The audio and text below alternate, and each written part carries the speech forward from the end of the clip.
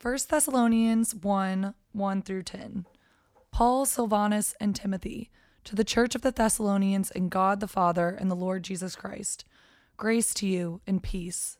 We give thanks to God always for all of you, constantly mentioning you in our prayers, remembering before our God and Father your work of faith and labor of love and steadfastness of hope in our Lord Jesus Christ. For we know, brothers loved by God, that he has chosen you, because our gospel came to you not only in word, but also in power and in the Holy Spirit and with full conviction.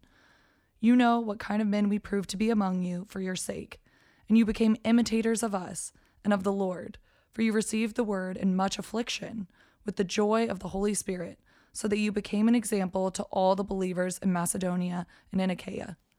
For not only has the word of the Lord sounded forth from you in Macedonia and Achaia, but your faith in God has gone forth everywhere, so that we need not say anything.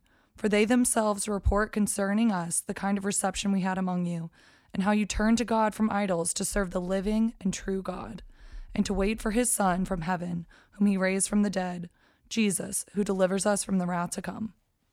Word of the Lord. Thanks be to God. Thanks be to God. Thanks so much. Okay, listeners, this is Jennifer McClish. I'm here with Katie Dickens and Kate Clark, and it is Ladies Week on our Daily Rhythms, right? A special treat. So this actually is really fun. So let's talk about First Thessalonians and just give a little background of it before we talk about our observations.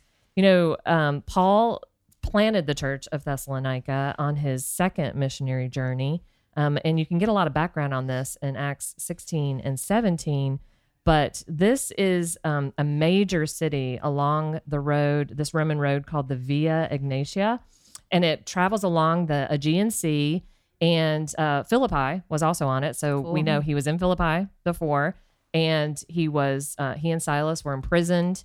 They had a lot of trouble there, and yet we get this beautiful book of Philippians out of that. But of course, we know they were released through the God's work in an earthquake.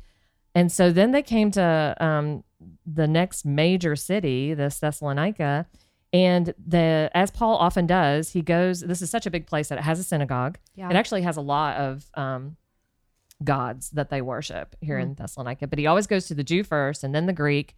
So he goes to the synagogue and he proclaims, he just points out all the promises of God and how they were fulfilled in Christ. But his message is that Christ had to suffer and die. Yeah. And then, of course, that he's resurrected and lives. So he proclaims the gospel and people believed. But when people believe, also, often there was trouble. Mm-hmm. And so it says that some Jews believed, many Greeks, and also not a few of the leading women, it says in Acts 17. So they formed the first church in Thessalonica. But some Jews were jealous of what was happening, and so they created a mob, and they went to drag out Paul and Silas, but they couldn't find them, so they grabbed this man, Jason, instead. And their main complaint was that these men who have turned the world upside down have come here also, and Jason has received them. Mm-hmm. So what do you think about that? What other background do you have, Katie? That's amazing background. I love the historical context in Acts that we get for this book. And another thing that I saw, just as far as historical context goes, is just tied to that concept of persecution that Paul was facing. And that sort of, prefaces this letter, is that his time in Thessalonica was cut short by this fast rising tide of persecution. So he knows the troubles that these new believers are facing. Right. And that is framing his context in this letter, which I think is just so helpful. And one of the things that really stuck out to me, even in chapter 1, and I think we see as a theme throughout the book, is just his call to focus on the coming of Christ and to hope and persevere in trials. Right. And I think we see, obviously, in the beginning of the chapter, that the church is doing that. Yeah. And their trials are leading them to bear fruit, which is just so encouraging. Right. I mean, this is so relevant for us today, because we live in a city. The Thessalonica was a city that, wealth was, a king to them, an idol to them, power, And also, they were peace. They wanted to just keep the peace, but it's a certain kind of peace. It was the Roman peace because they worshiped Caesar, because that's how Caesar maintained control of his, empire. And so they wanted to keep the peace, but it's the same thing. Like they had these idols, these rulers in their life. And so here Paul comes with this, like, there's only one king and it's Jesus. Yeah. And you should follow him, and what trouble that causes for them. And yet he knew that they would need encouragement in that because there's going to be a lot of pull. It's a big cost. Yeah. What do you see, Kate?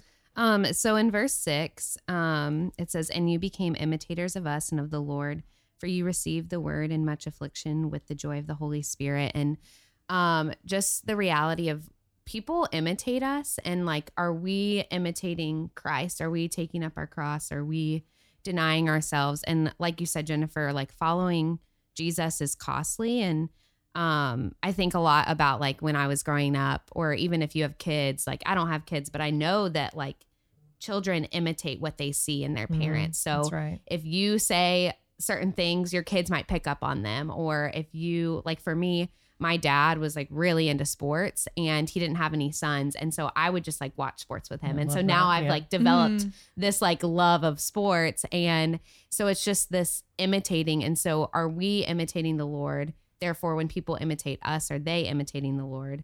And also what you said about like the idols of like money or power or peace, the encouragement in verse, 9. Yeah. "For they themselves report concerning us the kind of reception we had among you, and how you turned to God from idols to serve the living and true God." Yes. And just like, how cool is that their idols were, the money, the power, the peace, and they turned, and the Holy Spirit gave them eyes to see, and they turned from serving those idols. Absolutely. And these are such great insights, y'all, because this just focuses us again on what the emphasis is. This is not like a lifestyle.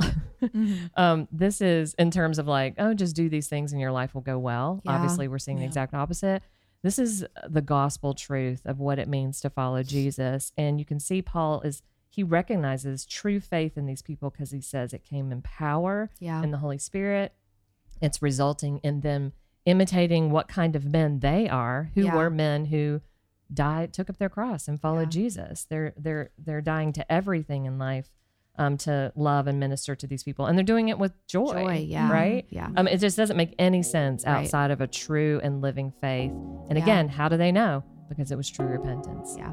So there's going to be a lot of good things in here for us. Yeah. I'm excited to keep talking about it. Yeah, I'm pumped. Yeah. So for Katie Dickens and Kate Clark, I'm Jennifer McClish. Thanks for listening to Our Daily Rhythm. I'm Jason Dees, one of the pastors of Christ Covenant, and Our Daily Rhythm is a ministry of our church designed to help you more faithfully and effectively meditate on God's Word. If you ever have a question for us about one of our Bible readings or one of your own Bible readings, please don't hesitate to text us at 404-465-1737. Again, that's 404-465-1737. Or email me directly at jason@christcovenant.com. We'll meet you again tomorrow for Our Daily Rhythm.